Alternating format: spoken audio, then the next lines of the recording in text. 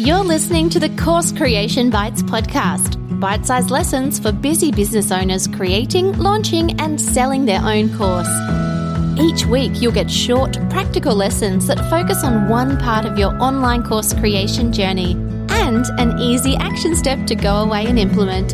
Here's your host, Sam Winch, the course creator, not the lunchtime food. Let's get started.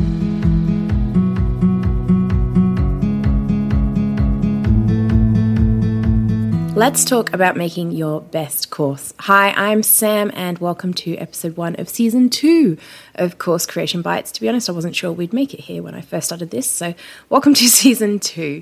Season 2 is going to be a little bit different from season 1. So in season 1, we looked at the basics of setting up a course and we really broke down some of the essential components of looking at objectives and all of those sorts of components. And while this season still looks at building a course, we're going to be looking at how to building a better course. We're going to be focusing on spending time looking at support and engagement. We're going to be taking a look at turning your existing content, that's things like books, podcasts, and blogs, into courses. And because of that, we'll look at the difference between a course and content, just other content. We'll be looking at subjects like completion rates, and we'll be looking at what makes a good course. Now, at the heart of things, you possibly know some of this already. I am sure that at some time you've been to, and it might be face-to-face or an online course, and you've walked away and you've done, this thing was the best thing ever. And as a comparison, I'm sure you've taken some and you've gone, this is terrible. Like, I want those hours of my life back. And so I think in our heart of hearts, we only have to be a student at some point to know what makes a bad course and what makes a good course. But have you ever really stopped to think about it? And so that's some of the things that we're going to be talking about over this next season. In addition to that, I've got a whole range of extra guests coming on board. So I've got about half a dozen experts up my sleeve for you this season. And they're coming to talk about things like in-depth student engagement, but also all of those other bits around courses. We're going to be talking about sales strategy. We're going to be talking about writing sales pages. We're going to be looking at marketing and Facebook ads. And I've even got someone coming to talk to you about your course legals. So there's a really wide range of subjects coming up that look at not just making a course, but what goes into making a good course and all of the other components that go around that, not just the content, not just the videos, but the bits that you need to make this good. So that's what's coming up. But you can't have a podcast without an action step. So what do I want you to do today? Well, this is the perfect time if you're listening to this live as it comes out. But if not, it's even a good time to stop and take track of where you're up to. This is the perfect time to align your course goals.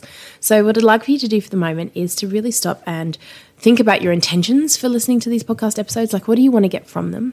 What are you trying to understand? What are your outcomes? Because if you don't know what you're looking for and what you want to find, you're just going to listen to me talking about lots of course stuff, but I don't know if you're going to find what you're looking for. The other thing I want you to think about then is, what are your course goals? So what do you want to do for the year, quarter, whatever time frame that might be? Is it that you want to make a course? Are you researching? Are you drafting? Is it you want to sell it? Do you have a launch date? Like, what are you actually up to? What is the intention of this process? I'm a big one for learning content because you need it and then actioning it as soon as possible. I dislike learning for learning's sake. I'm an avid learner. I really like learning new things, but I like them to have a purpose. I like them to be implemented and I like them to be able to see the results of my learning.